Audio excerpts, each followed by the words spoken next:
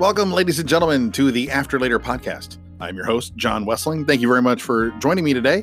Appreciate all of you listening from around the world. My less than 1% listeners in Australia. I might actually just be one person, but whoever is listening to me in Australia, that's cool. Thank you very much.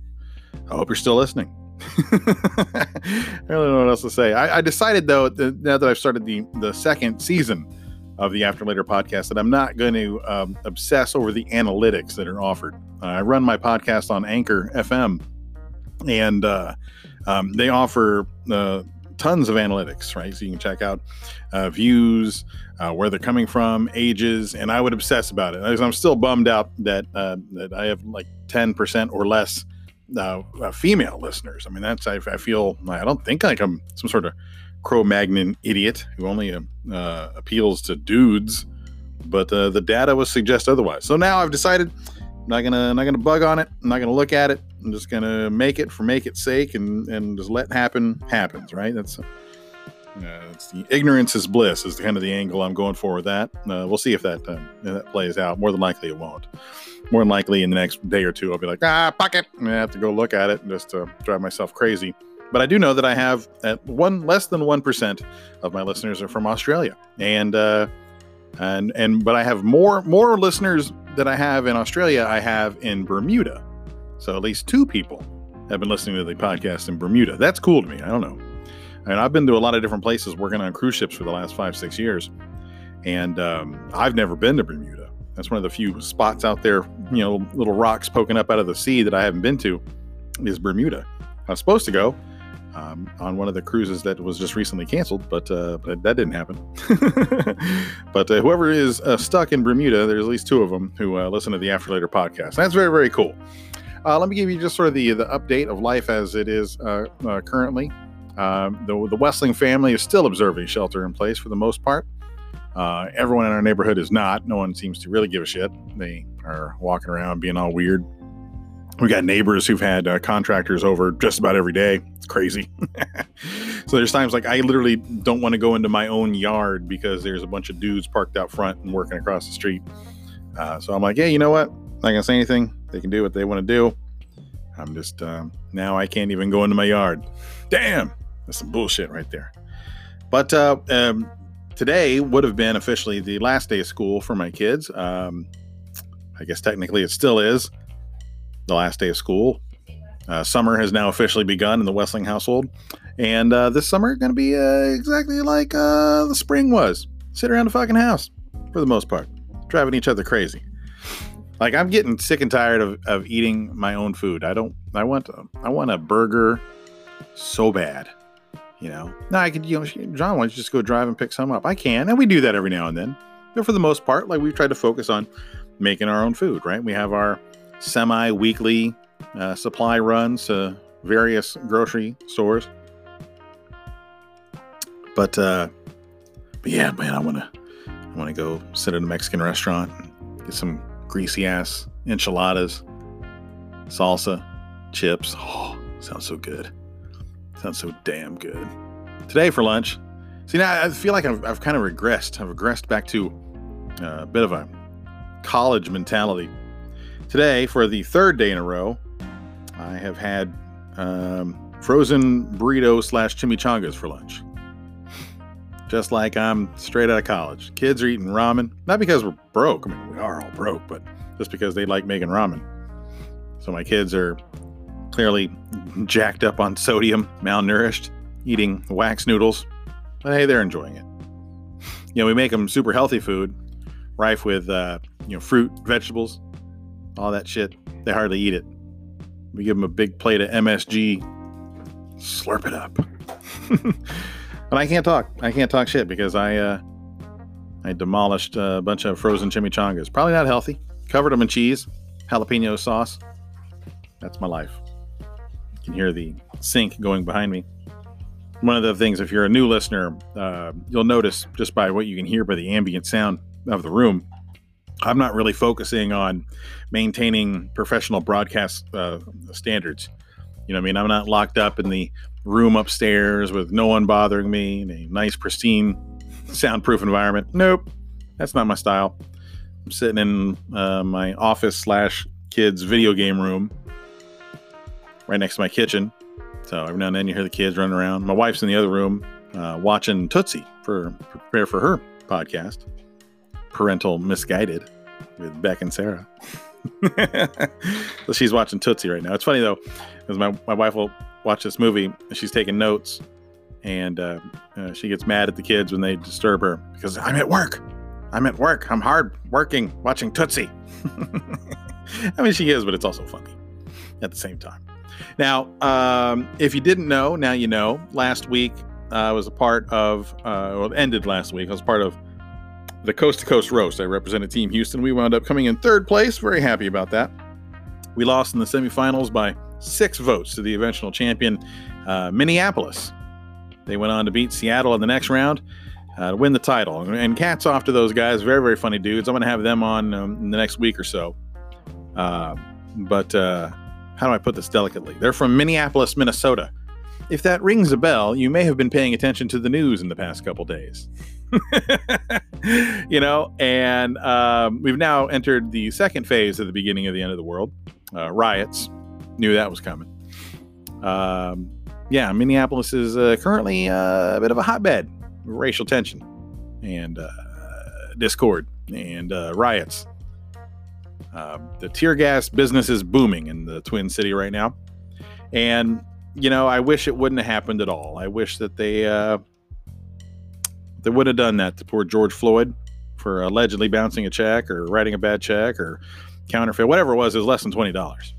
Right? That's the kind of thing you usually just get a ticket for. Or if you do get arrested, you get out without bond. But for some reason, these assholes thought they needed to put their knee in the back of his neck, basically blocking his carotid artery, choking him out, and killing him. I wish it wouldn't have happened. But it did happen. And I wish, if it had to have happened, that it would have happened last week so that we could, right before we faced Minneapolis. That's horrible. That's a horrible thing to say. I know it is. I know it's a horrible thing to say, but I'm a comic, and that's how we think about things. We can't really change the events of the news, of the life that we live in, but we're here only to mock them.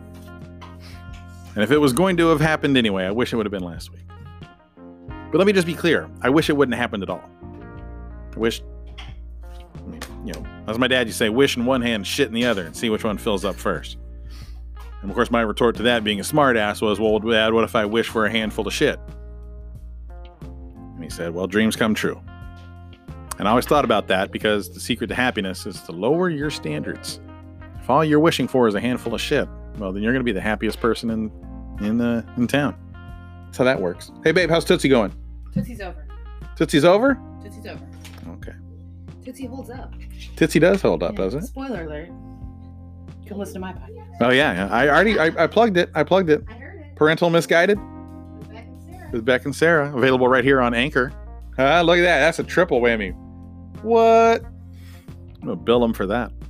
So let's get to the guest today. My guest today, a very, very funny woman. I got a chance to digitally meet her. She was representing Team Detroit in the Coast to Coast Roast. I was very impressed by how smart her stuff was. It was very clever, very crafted. So many times these roast kind of battle things, as you heard me talk about with Sarah Talamash, there's 2 different schools of thought, right? There's the old school Friars Club. You only roast the ones you love. And then there's the battle rap kind of philosophy where it's a little bit more aggressive, a little more, but a little more of a fuck you vibe to it. And a lot of the Coast to Coast Roast, I'm not criticizing it here, but it had a little bit of that. It was a little over the top, a little broed out, and her stuff I thought really cut through and was a little more smart than a lot of the other stuff was. No offense to the other people. Mean jokes are some of the best jokes, but they are mean. Let's just be honest. Her stuff is a little more crafted. So I thought, I want to reach out. I know the coronavirus life situation has touched her in some personal ways. So she had a little bit of a raw edge to her, and I wanted to talk to her, and I wanted to bring her to my listeners, to my 1 listener in Australia, my 2 listeners in Bermuda. What's up, y'all? So without further ado, from Detroit, Michigan, Sam Rager.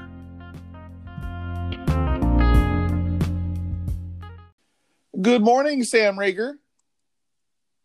Good morning, John. I always feel weird when I'm doing a podcast of mentioning like either the day of the week or the time of the day because it's so completely non-linear and people are going to listen whenever they listen. So I feel weird saying it, but you know what? I feel like it's appropriate. I'm in morning mode. I'm drinking coffee. I've already yelled at my children. You know, this is how you get your blood moving at the beginning of the day. Standard exercises. Yeah, exactly. That's just what you do. I got to tell you, for the listeners, Sam Rager from Detroit. I don't know if you're currently in Detroit or not, but you represented Team Detroit in the Coast to Coast roast, and I thought you did fantastically. I was blown away. You had some very, very smart, very, very funny cutting bits. It was great. I thought you guys took a couple of bad bounces. You know what I mean? I thought there was a couple of questionable votes where I thought you guys had it. It was tough, but you can't have a contest without having some upsets along the way. But I thought you definitely showed well for your city and showed well for yourself. So bravo to you. Oh, thank you. Thank you so much. I loved your material. I was so excited because I looked everyone up before the competition, and I loved your album, and I loved like the content that you had out on YouTube. I didn't look at whether you posted it yourself or somebody posted it of you, but it's good. Well, thanks. Thank you. Hey, that's what we do now, right? That's remember the good old days when you could just be a comic and go work clubs and do shows and maybe wake up in the morning and do radio, and that was pretty much it. Now, it's forced us to work so hard for so little, right? We have to put stuff up. You got to post stuff. You got to work social media. And like what other people do for fun is like, they found a way to turn comedy into like a clerical job. Yeah, that it's wild how much stuff goes into comedy. Yeah, right. I think people think it's just getting on a stage and saying some jokes, but I mean, I miss that. I wish. I miss that world. I miss that. Yeah, remember the old stereotype was that we're all just a bunch of losers who sleep till noon, get high, you know what I mean, roll into the show wearing a hoodie, you know what I mean, get drunk, chase ass, you know, like that's the old days. Now you got to get up in the morning. You have like 4 or 5 times a day where you're supposed to post stuff on social media when it's busy. You got to promote the shit out of shows where you can't go back, you know, like, God damn, they fucked us. They found a way to turn this into a job. It's bullshit. I feel. Oh yeah. Oh no, you go ahead. I'm sorry. I was blinking out there. I was going to ask. Let's learn a little bit more about you, Sam. How long you been a comic? I want to hear the biography of Sam Rager here. I've been doing comedy for 8 years, and I started when I was finishing up college in Detroit, and I still am here, but Detroit, the cost of living has gone super high, and so I've been forced out to the suburbs. Now that's and then I don't think most people know that. I don't think most people know that the cost of living in Detroit is getting high. It's the dominant paradigm is that Detroit's an affordable city that you could basically just move downtown, take over an old house, clean up the yard, and boom, it's yours. That's what HGTV would make you think. That it's just urban decay, rife for the flipping. That is like such it's like every roast battle we went into, like they brought that up, and I'm like, no, like I wanted to be like, no, it's not like that anymore. I wish it was. I wish, because it used to be so much cheaper, and you could walk without having to deal with like a bunch of like I don't know how to a North Face, like Valley girl-ish kind of people, and then now that it's like all of the white flight is just coming back. Oh no, that's the worst. It's like when when a tsunami happens, and it like at first it draws all the water away, and then it rushes back in. That's what white flight is like. First, everyone runs out to the burbs, and then everything falls apart, and then they flood back in. The gentrifying army that just sort of takes back over everything. Yes, and the roads are not designed. A lot of the infrastructure, like the highways and stuff, was designed during white flight, and it was like meant for people to leave, and it was not designed for people to stay. That is a trip. That is, one thing I noticed in doing the roast, you're researching about all the different cities, and then you see common themes develop where you think that you're making fun of their city, but every city has a horrible homeless problem. Every city has police brutality against unarmed black men. Every city is a shithole, and you're like, wait a minute. I think the 50,000-foot view here is we've got some serious societal problems going on here that we probably need to fix. Yeah, I thought I had that same exact thought. It was so sad. Like if you just like erased the city name, yeah, you're right. So many of those could be blanket across every city in the road. And then I was getting kind of bummed out about it as I'm like, I kept looking for new research. Like I was trying to find the new angle on something. I didn't want to go down a tired road, especially deeper into the roast where all the page one Google search shit has already been done, right? So you had to dig a little bit deeper, and like so all the current news, the current statistics on it. I mean, I don't know where in the country ranks number one as far as childhood literacy. Where's the least amount of child molesters? I mean, all that horrible shit. Like everywhere seems to be fucking horrible. And then I was like, oh, you know what? Here's what I'll do. I'll dig into the history of places. That's some undiscovered territory, right? There's got to be. And then then you're like, okay. Then you find out that cities are founded on racism and shittiness, and that there's been corruption there for 200 years. I'm like, we suck. We just all suck. Yeah, it got so heavy some points too. And it goes back to that thing where like, oh man, I wish there was like a bar that I could just go tell some like slightly happier jokes. Right? I will say this: from our opponents along the way, I learned a lot more about Houston.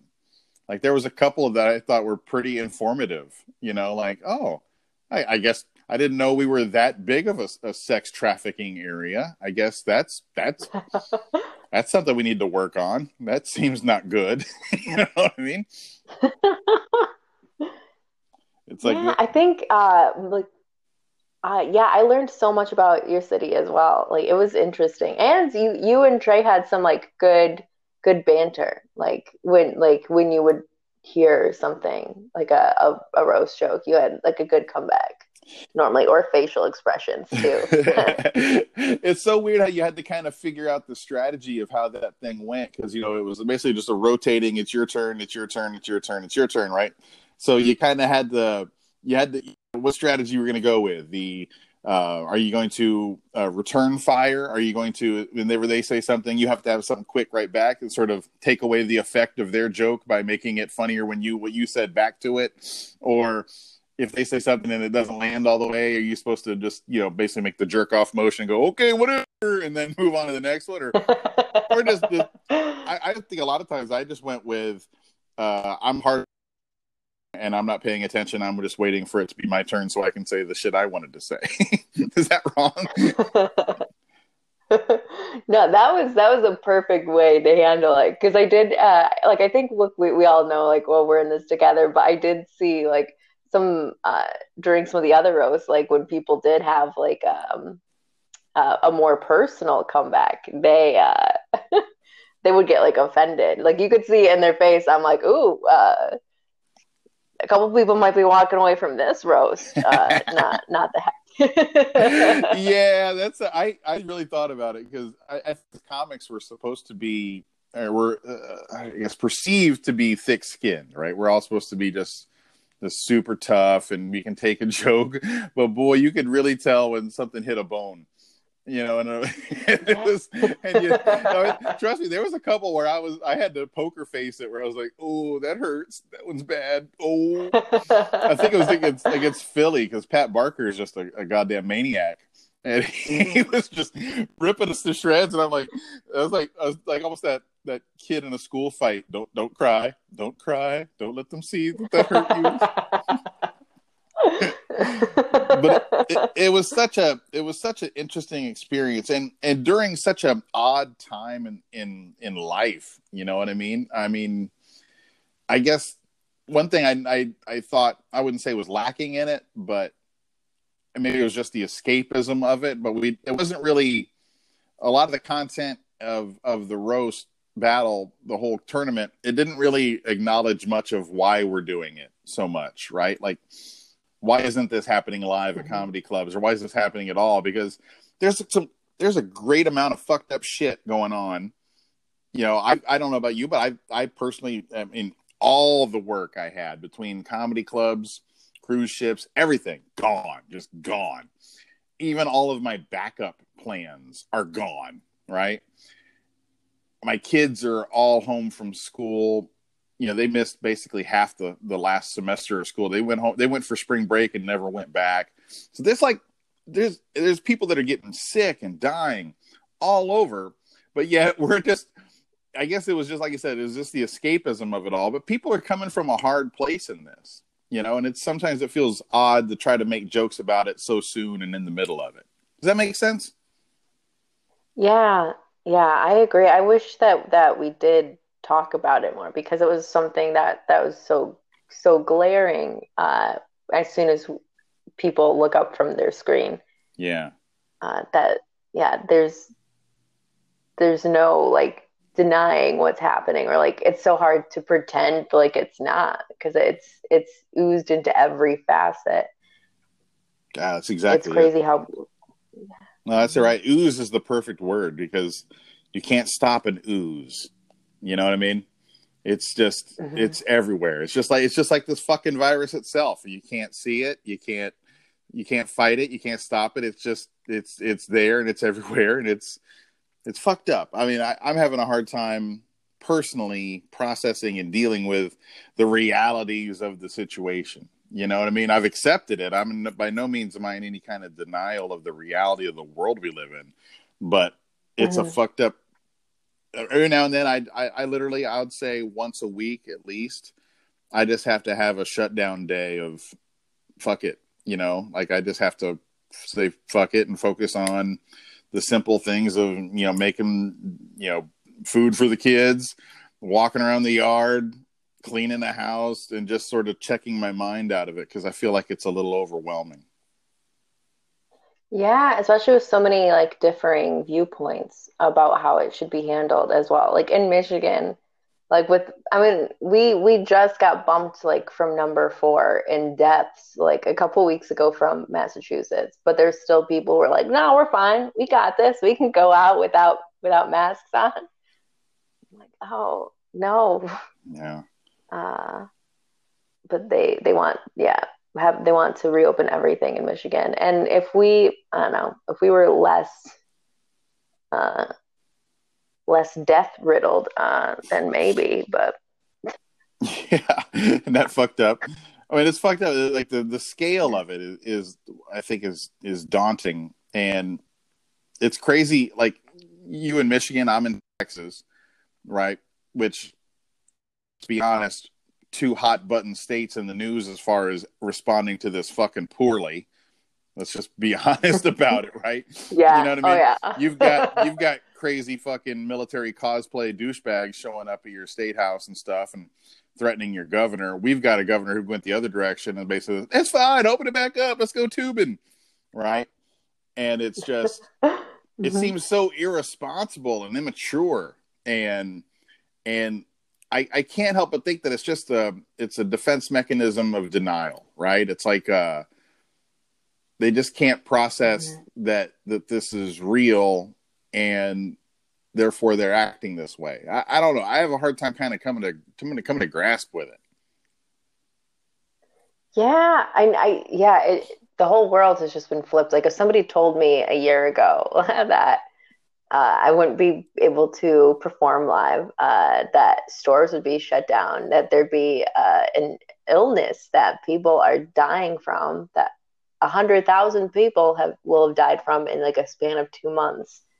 I would have been like, what thriller back cover are you reading? Yeah, right. Yeah, it's fucked up. I guess I need to be. I always try to be sympathetic, right? I always try to imagine other people's perspectives because I know all people are human and human are frail. Humanity is frail, and we're all weak in a sense, right? So I think if I was them, if I was these people, if I was in their shoes, is this a reaction that I could try on like a hat and see how it goes? And I think that is it. It's such a big number. It's so everywhere thing that it almost feels like sci-fi. Like, is this a fucking dream? Is this a nightmare? Yeah. Oh, I'm wondering when people around because we just got to open stores to like a 10-person limit for most stores on Tuesday. So I'm like wondering when like some of the comics are going to start open mics again. Because I know that some are like itching, like no matter what, to like get back out there in our area. Have there been a lot of shows? I was going to say, well, here in Houston, things are just kind of starting well, they've been allowed to kind of open for the last, like say, week or two. But even then, they're noticing that even though the supply is now available, the demand isn't. Oh yeah, they're open, come on out, and then no one goes anyway because I think people are fucking common sense, at least at this point. Like if I was a bar, if I was a bar owner, and like 2 weeks ago I was allowed to be open, which is another completely fucked up thing. The way that essentially them reopening the states and lifting the states of emergency, it's not good. Mm-hmm. It's bad for business because it takes away their ability to file insurance claims, to get special relief funds. They're basically saying, oh no, everything's fine. And you're not allowing people to open so much as now you're forcing them to be open. Right. So if I'm that bar owner and I was effectively passive aggressively even forced to open 2 weeks ago, I'm not sure I'd want the first fucking people that come in, because the first ones that come in are the crazy alt-right fucking 4chan fuckers who think it's all a hoax anyway. So now your clientele is going to be the ones that are most likely going to be infected because they're dumb as fuck and walking around grocery stores with no mask, licking doorknobs and shit. And the ones that are going to not wear a mask and try to get in your face on purpose. So I'm like, fuck, you're letting the wrong ones in first and making it worse, right? So when they first started doing a handful of comics a week or so ago. Of course, there's plenty of comics I know. A lot of the open micer scene kind of comics, right? The hobbyists, as they were, that just couldn't wait to get back out there. And I'm like, I'm going to go ahead and chill. I'm going to wait and let this first wave of idiots go through. Does that? And I hate the fact that gets painted as though it's some sort of like, oh, you're just being weak. You're just being weak. You're giving into fear. I'm like, fear is a very important instinct in the human mind that keeps us alive. You know what I mean? Yes.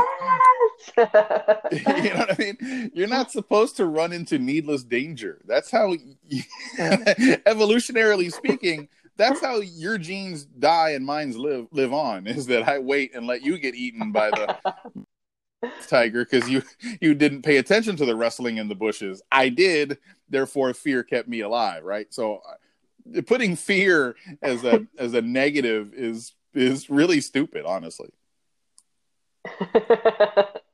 Yeah, I will probably, even if they start soon around here, I'll probably like let it try to let it air out before let the idiots go first, okay? And then it's gonna, if you think about it, this will be a real cleansing for the comedy scenes of the world. You know what I mean? They'll let the bad ones and the morons go get sick first, and then when they clear out, it'll really, I think, benefit the herd. That's the herd immunity I'm looking for in comedy.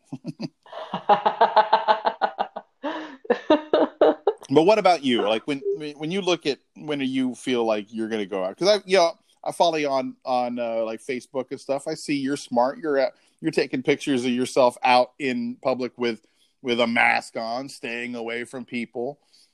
So for you and the way you look at it, when is it going to be cool for you to go out? What are you looking for?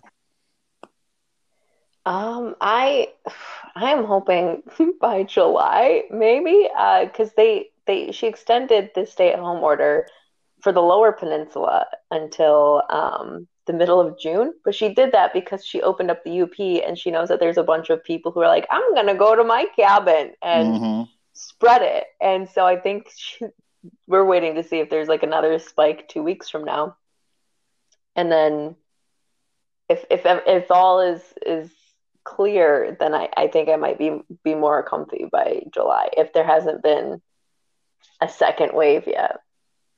Yeah, that's pretty. We'll see. And I've been to the Upper Peninsula a couple of times in my life, and it reminds me exactly of like the rural parts of the Deep South. You know what I mean? It's like the perfect place to either commit a murder or write a novel. So I can imagine. Yes. I can imagine how just you can't get people up there to do anything that they don't want to do anyway, right? You can tell them it's closed, but they're like, oh, okay, whatever. We're just going to ignore that. Yeah. They took pictures too of like the highway going up to the UP, and it was bumper to bumper on 75 all the way from Detroit to the UP, and that's like a 4.5 hour drive. But yet they're just crazy they're just doing it anyway, aren't they? They just don't give a shit. Yeah, they're like, I mean, most of those towns have like a 4 hospital bed. Like, they are not. I think about the way herd animals, because let's be honest, that's what humans are. We're a herd animal. And if think about it from your own individual perspective. Let's say you're just some guy who lives there outside of Detroit. You're like, you know what? I got to get away from this urban environment. That's where people are getting sick. I'm going to go out to the Upper Peninsula. But if 100,000 other fucking people are doing the exact same thing, you have now created you've made it where you have to find the spot where no one else thinks to go. Like I'll tell you what, if I'm a native of the Upper Peninsula at the top of Michigan, I'm going to go the other way. I'm like, you know what? Fuck it. I'm going to Detroit. I'm going to get out. All these idiots are coming up here. They're bringing the fucking beehive of fucking coronavirus up here with them. So I'm going to take this. I'm going to take the highway that has no traffic on it. Actually, that would probably be the smarter move. Like, because it's like you see one side of the freeway is bumper to bumper, the other side's empty. I'm going to drive on the empty road until I find traffic. And then when I find traffic again, I'm going to turn to the direction that has no traffic on it again. And I think if you do that enough, you'll naturally lead to the wide open space where you think you'd be safe enough. Yeah, that'd be like a fun game too, a survival game. It would be fun. I think, yeah. And I think as comics, we're kind of we're trained and suited for that because it's like a road trip. It's like a Tribble run. It's like, fuck it. I'm going to go to these far off distant places where I used to do one-nighters because you can't catch shit there. You know what I mean? Well, I feel like, oh my gosh, I feel like I've bummed you out enough talking about the painful realities of this. So let's take a quick little break, Sam. And when we come back, I'll ask you about some more fun stuff. Okay, that sounds like a good idea. We'll have a little palate cleanser. We'll walk around. Yeah. You know what I mean? We'll talk about that. Sounds good. We'll talk days, and I want to hear more about your album and more about your comedy. So we'll be right back with more Sam Rager right after this. Welcome back to the After Later podcast. I'm your host, John Wessling. Hope you're having a great day, whenever this day is for you, the listener. My guest today, the very funny Sam Rager, out of Detroit, Michigan. Now, Sam, do you call, like, the part of Detroit that you call home? Is that Motor City or Motown? What do you prefer? What part of town is it? Oh, I like Motown. Motown. Okay, and I think that sounds more fun, right? Motor City kind of has a bit of a Kid Rock vibe to it. Oh yeah, and Motown has that sweet Aretha Franklin sound. Yeah, yeah, right. Like I would rather hang out in Motown than Motor City. Like I feel like Motor City has a bunch of like Red Bull can litter all over the place. You know what I mean? Discarded Trump Yes. flags and shit like that. Motor City doesn't sound like a place I want to hang out. Like, like I'm guessing that there's a Guy Fieri restaurant in Motor City. You know, Yeah, Motown. that I like feel like don't tread on me. yeah. Oh, there's too much. Don't tread on me there. But So like with tire treads, they would like try to make it motor themed. oh, they would, wouldn't they? Yeah, yeah, they would totally do. So, like, I've only been to Detroit maybe twice in my life. Um, you defended Detroit, so what is it that you like about it? What's it you dig about your hometown? I dig the people. I dig the food a lot, the music, the Motown genre of music. I love. I feel bad because I didn't defend it as much as I wanted to because I am so self-deprecating naturally in my humor, and so I was like self-deprecating about the city, and I'm like, oh man, if somebody was watching this, they'd be like, does she even like living there? And I love it. I love the city itself. That's um, funny. I thought that would have been a good strategy in the coast to coast roast. Is whenever someone when they turn they shit on your city, is that you basically you don't do the improv yes and like yes we do have a lot of sex trafficking, but you forgot to mention the underage prostitutes now, and then like just sort of more roast yourself on top of what they said. Right? I think that would have been a bold strategy to like, and then never even acknowledge them, like never even mention. You know, Cleveland's a shithole. Like, yeah, you're right. Yeah, but you're right. We suck worse. I mean, I think they were judging on the jokes, not the intended target, right? That could have been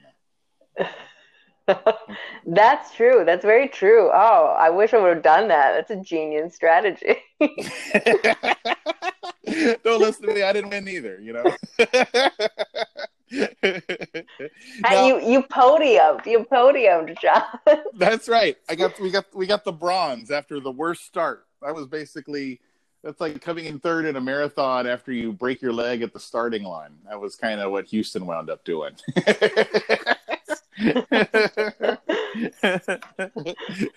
Now, Hey, there's gonna be a Disney movie made about you guys. About how you were initially the underdogs after at the beginning, and then your rise to the end. yeah, we did kind of have a little bit of everything where it started off as we were the joke. We were the laughing stock of the first 3 days of that tournament.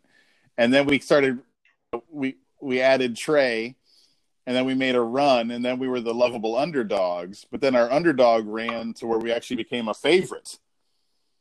You know, like I was upset. Like when they first put the bracket out, we were supposed to be against San Francisco, right? So we had a whole day of writing jokes about San Francisco, and then they just tapped out. They just said, "Nah, we're good. We quit." Right? And they put in Miami, and I was like, because I kind of pay attention to the overall vibe of things. I'm like, this fucks our underdog story. Now they're the underdogs. They're the ones who are getting called in on short notice, and they almost beat us. Like we barely snuck by Miami, 51-49, right? So I was like, that was a trap. That was a trap match right there. That's the one you're supposed to. That could have totally slipped up, and it totally changed our whole story. And then after that, like they were all talking about us like we're a favorite, and I wanted to tell them, stop fucking saying we're the favorite. Like, hey, we're riding the wave of people rooting for us. Not now they're going to root against us. But I feel like that happened a little bit. Yeah, what was like amazing to me is that you both developed such a following that like even before the championship on shows that Team Houston wasn't even on, you would see people in the comment section be like H Town, John and Trey. Yeah, that was crazy. That was a trip, and I know we're kind of all over the place here, but it was such a fun experience, and I'm looking forward to. I don't know if you knew this or not, but I had asked the people that run it, the Helium Club guys, about now that it's over, are they going to post the videos? Because we didn't get paid. There wasn't much of a prize, and now can I get some of that exposure? You know what I mean? So they're like, yeah, we're gonna. I guess like in about 3 weeks from now, they're gonna post their all the matches and everything, which is good because it feels weird that everyone did so much writing, so much so much performance, and then only the people that paid for tickets got to see it. Yeah, we basically had to write a new 5 minutes for every show, and you had to write like a crap ton that last week. Oh, dude, that was insane! Like the way they set up the playoffs. I'll say this for the people who are are listening that don't know, is it started off with a round of 16 on Wednesday, and then on Thursday was the round of 8. And then and then Friday night was the finale where they had Final Four and the championship match. So in 3 days' time, we had to write for Miami and then Philadelphia, which to me was the toughest match of the whole thing. I thought for sure Pat Barker was going to whoop our ass. And then on the final night, Minneapolis, and you had to write for Cleveland and Seattle. So in fucking 3 days' time, we had to write 3 to 4, and usually about 5 jokes each. So like 25 good jokes. And I felt great about most of them. And then I'm like, now I feel like I want to get more mileage out of that work that we did. I want to be able to spread it around. I want it to be a bit of a big deal after it's over as much as it was during it was happening. I know that's selfish, but that's just how I look at it. No, I think it was a good experience and like a good writing exercise to have as like part of our portfolios.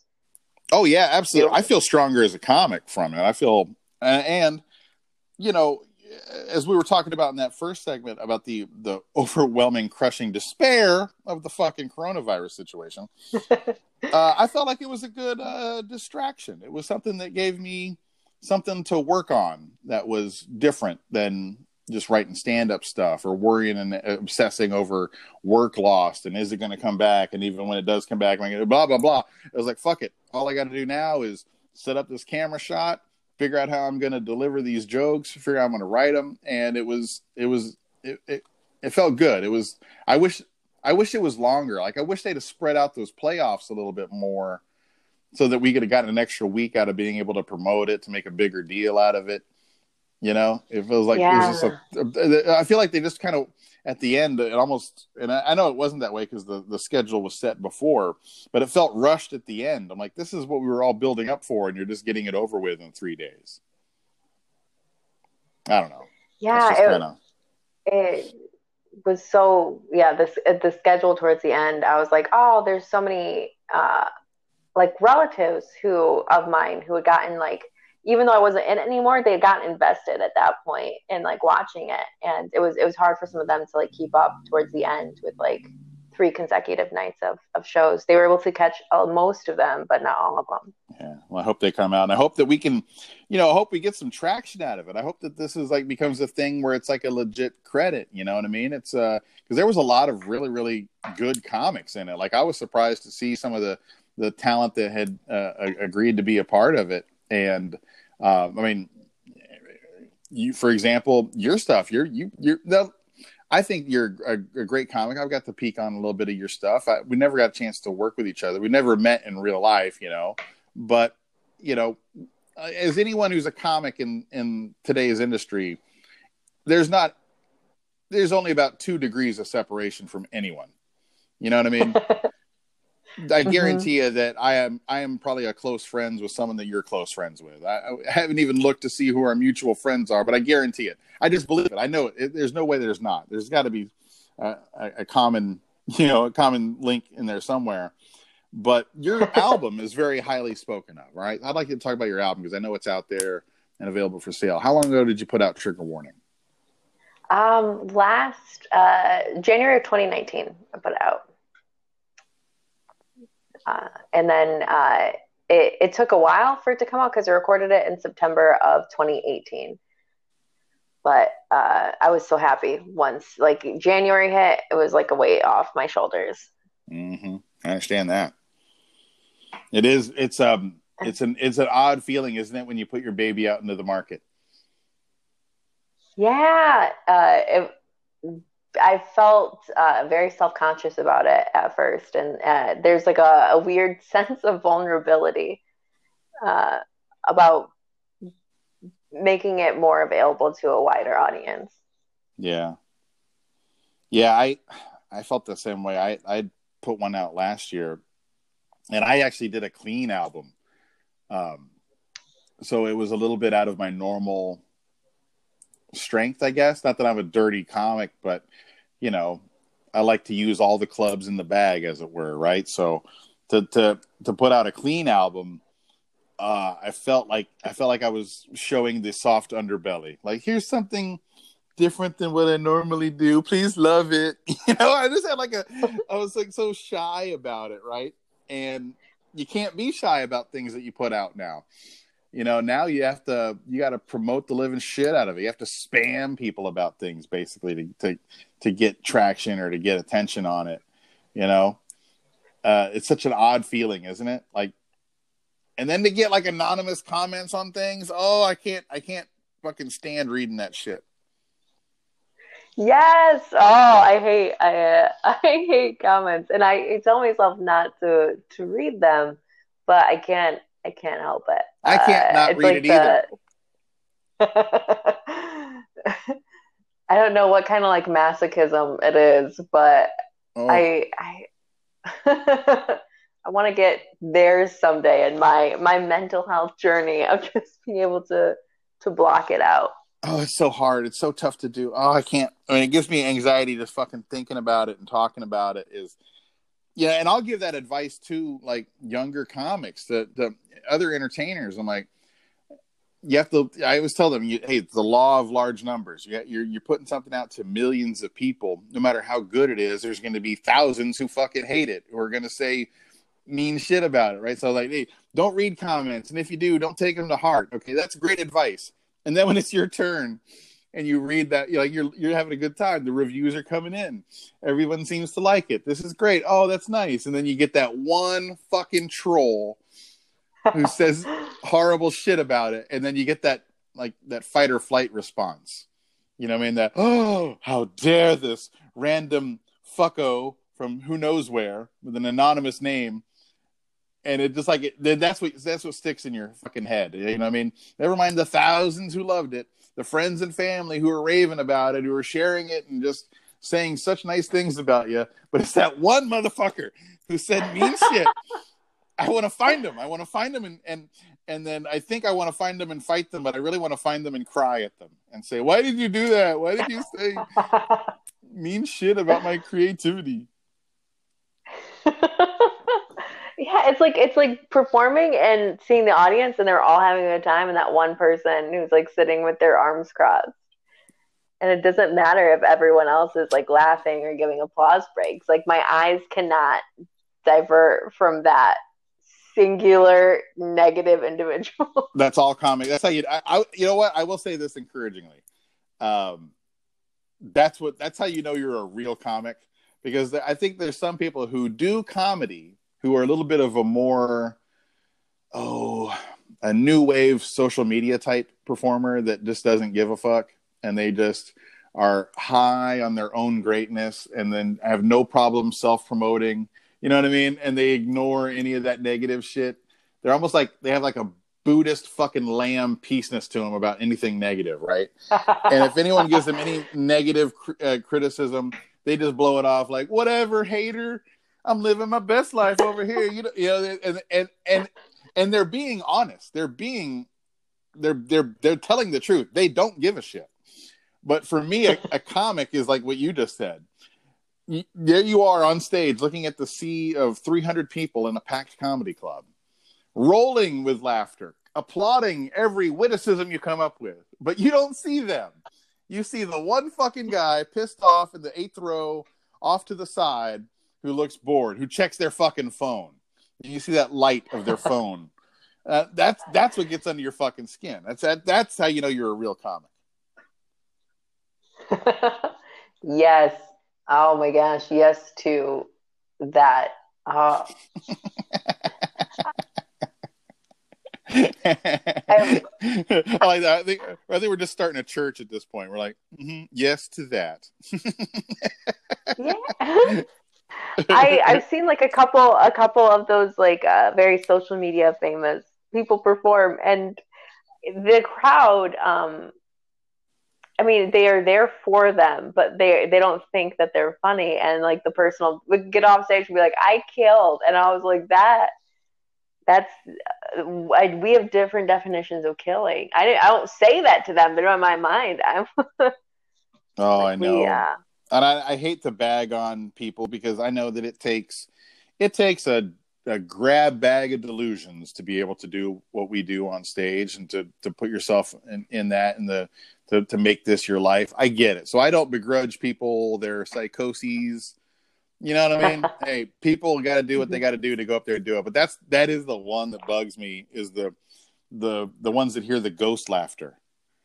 That will go up and perform essentially the comedy equivalent of a glass of tepid water. And then they come off stage and they bust out their phone and they're live on Facebook. We fucking killed it, man. Another packed house. Oh my God, we're blowing it. Like how can you do that? I mean, I want to just ask them, like, same way you ever go, like, you ever see a magician?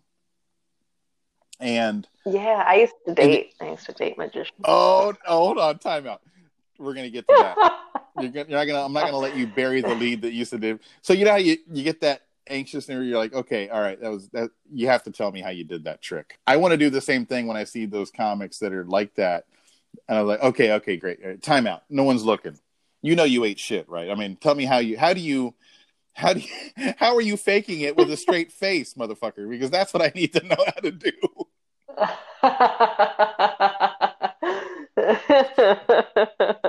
Oh shit. Okay.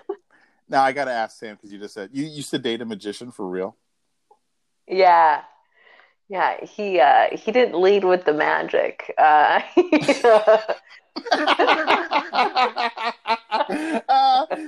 that on you like a hidden family. Yeah, he had a briefcase for stuff that he like brought out, Oh my and he God. did magic.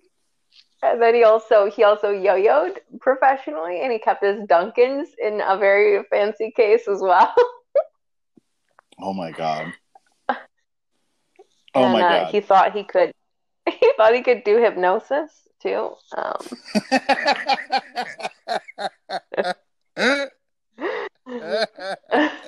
I'm sorry. Thought he could do hypnosis is hilarious. Oh my God.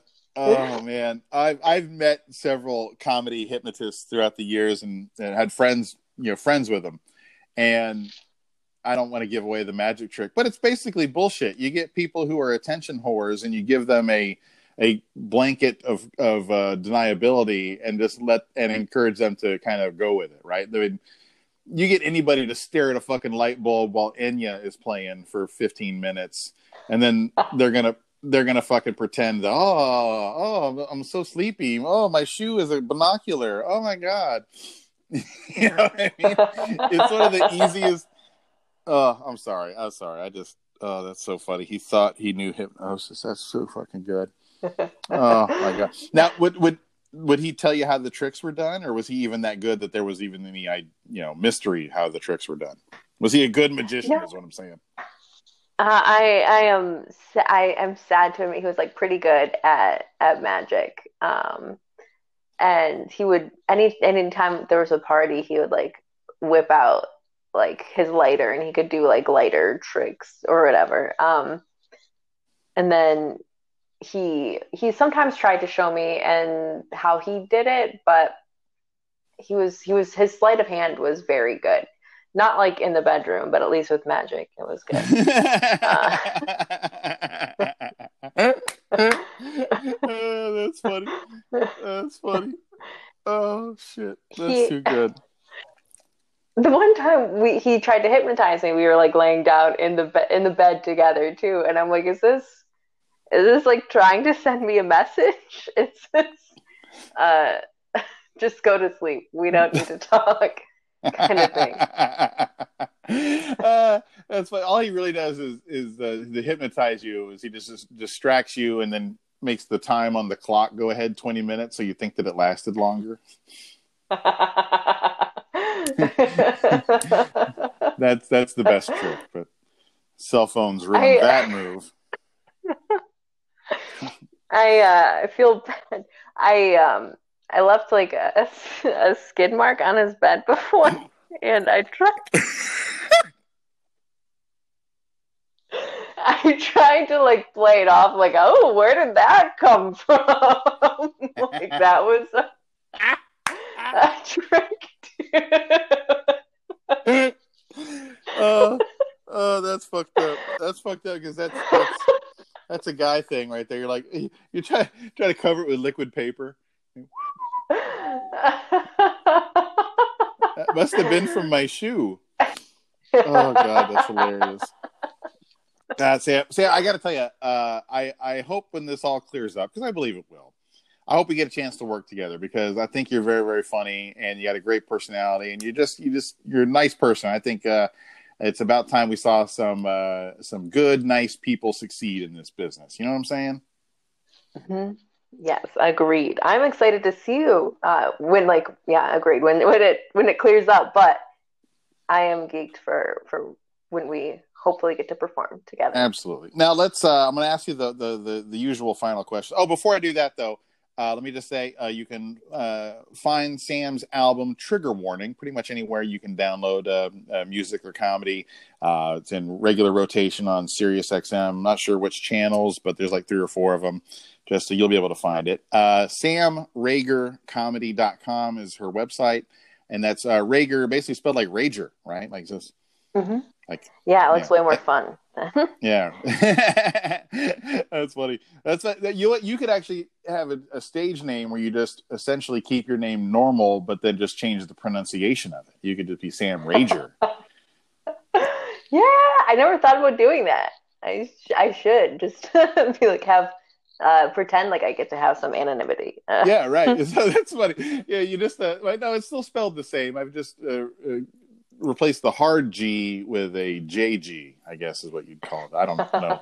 I'm not really a linguist. I don't understand how that works, but very, very funny stuff. Now let's say, and I got to ask you my usual after later questions, because this whole podcast was spawned in the response of the fucking shutdown, the goddamn plague. And it's made people. I mean, I know a dozen comics, mostly comics that have were kind of old timers.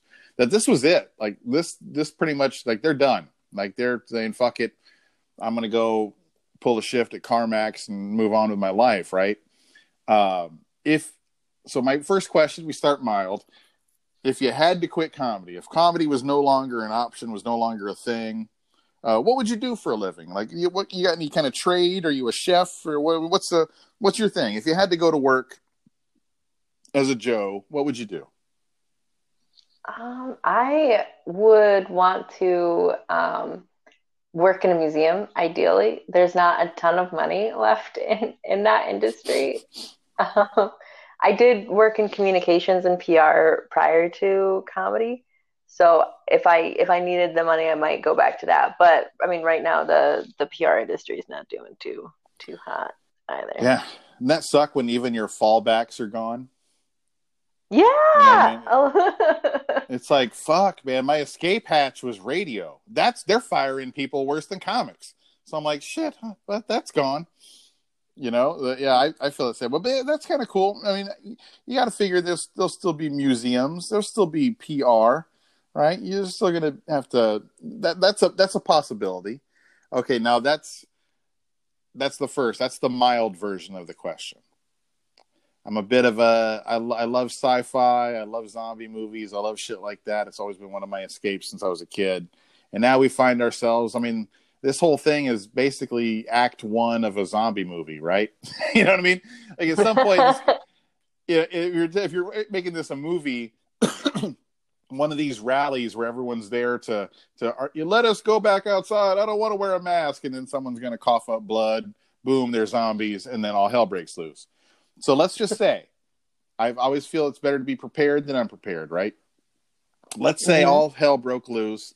This got way worse. Society completely collapsed. And we found ourselves in a Walking Dead / Mad Max fucked up dystopian future. And you found yourself, after months of whatever, at the barricaded gates of the local warlord compound. They have their crossbows drawn on you, saying, "Who goes there?" What job could you do that you would be able to survive in that world? Like, you're like, "Hey, I'm good at gardening," or whatever it is. What would be your hook to survive in that world? Maybe. I might be barren. I don't know, but I'm thinking breeder, because in any of those movies, if you see a pregnant person, they live till the end. That's hilarious. Okay, that's all right. I look at myself when I ask this question as sort of a post-apocalyptic guidance counselor, you know. So I'll tell you, possible breeder is a very smart job choice. You know what I mean? That you got to figure, if this warlord is even mildly invested in the future, they're going to want to make more people, right? I mean, that seems like a smart play. You got to have more people to, I don't know, win or survive. So yeah, that's a smart play right there. Possible breeder. That's good. Now, I always tell people, like, because this is probably, I think, the 36th episode where I've asked people this kind of question.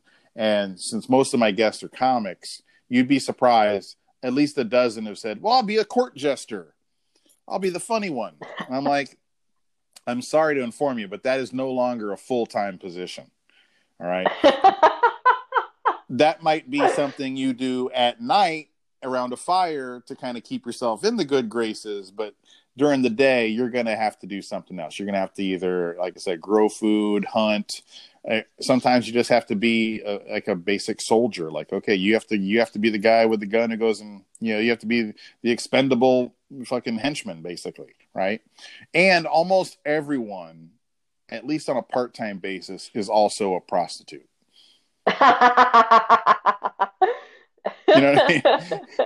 And so I look at it as like the modern day is preparing us for this, because everyone's a hyphenate. No one gets to do just one job anymore. So like for me, I was like, I'm learning how to garden, growing food. That seems important. You can't just, live off of eating drifters. You got to have a vegetable every now and then. So I think, a little bit of gardening, a little bit of carpentry, like I can fix decks and shit like that. And then of course, prostitute. I'm not going to be good at it. I'm not going to like it, but that's probably what's going to happen at some point. Hey, all those side hustles. That's the pre-COVID world prepared us. You're right. I really did. I think I'd probably garden too, or be a gatherer. I see like movies and I'm like, oh, I want to be a hunter or a warrior, but I don't have that kind of athletic ability behind me. I think about that too. Like I know that if I was we have to defend the fort, the bad guy, if it came down to it, I could grab a gun, I could grab an axe, and that part I don't think, like, I could get there. You know what I'm saying? I could get there emotionally, mentally, I could do that. But if it was like full blown, like, my fitness is not going to hold up. I'm not going to be able to go fight somewhere else. You know what I mean? It's the packing up all your shit and sneaking through the forest and all that shit. By the time we got to where it was time to fight, I'd be like, I'm fucking tore up, man. My feet are killing me. My back is messed up. I'm pretty sure I broke a toe. Fuck that. Like, I'd be good at like defense, not at offense. Does that make sense? Yes, same. Now, I tell you what, you mentioned that you could possibly, like, now either be like a museum docent or do PR. Do you think you could apply some of those skills?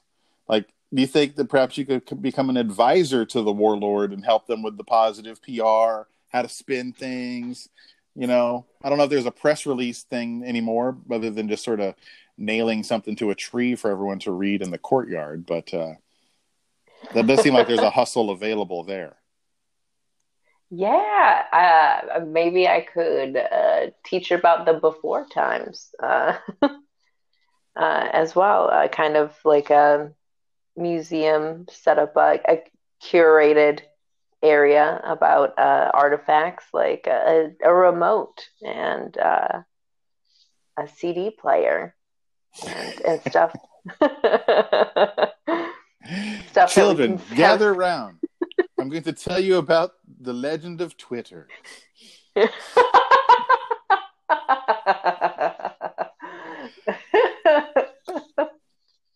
just crazy enough to work. Well, Sam, thank you so much for coming on After Later today. I really appreciate it. It was a treat to meet you digitally, and I hope to see you in the real life as soon as this all clears up. Yeah, I'm looking forward to it.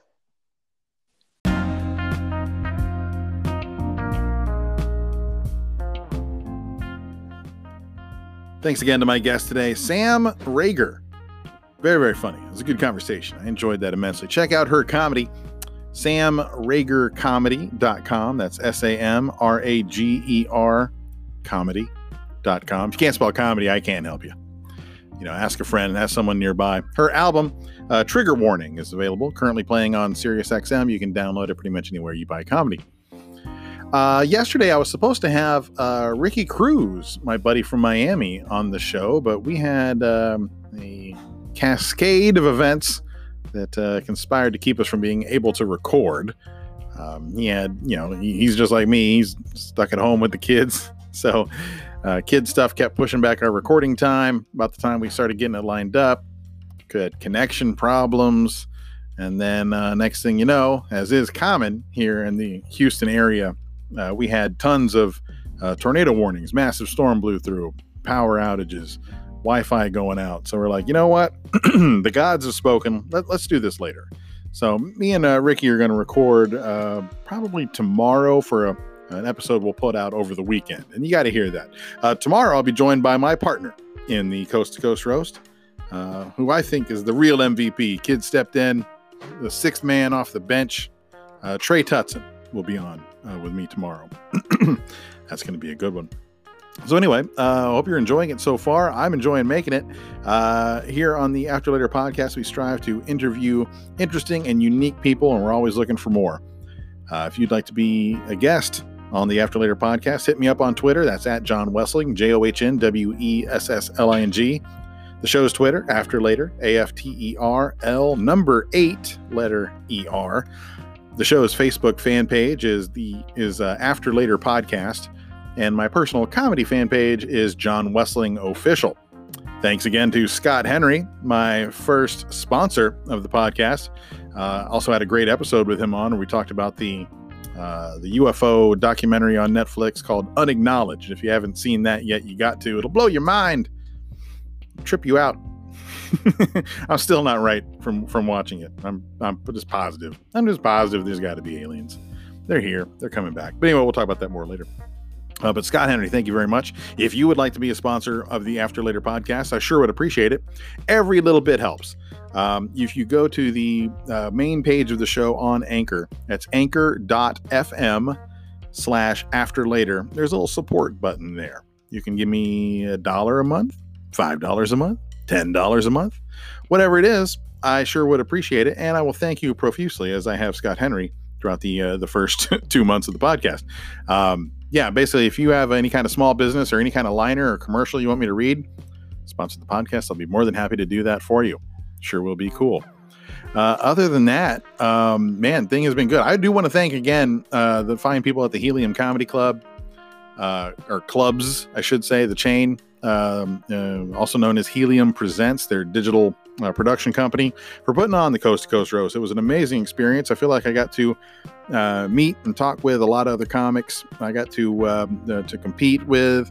I got to create with. It was a very, very positive experience for me. It was a great distraction. I needed that immensely, and was very, very happy to come in third place. It was hard fought, and I look forward to being a part of it again. I think they should do it again, come hell or high water.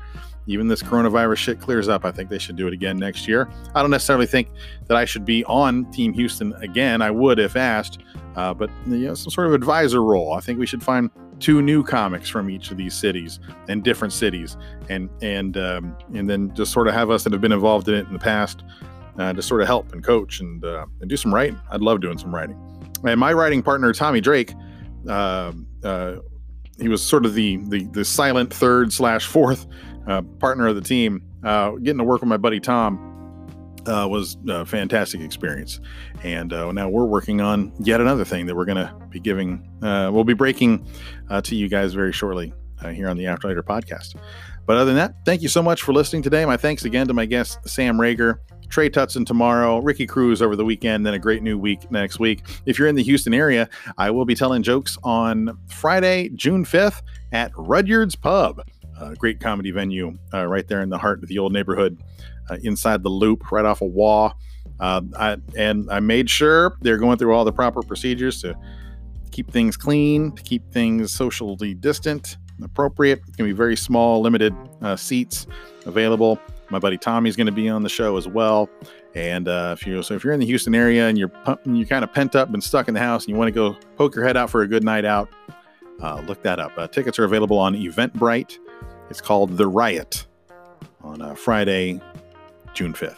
So yeah, I think I got that out. Anyway, thank you so much for listening. That was the After Later podcast, and I'm your host, John Wessling. Until next time, bye. Everybody say bye. Nailed it.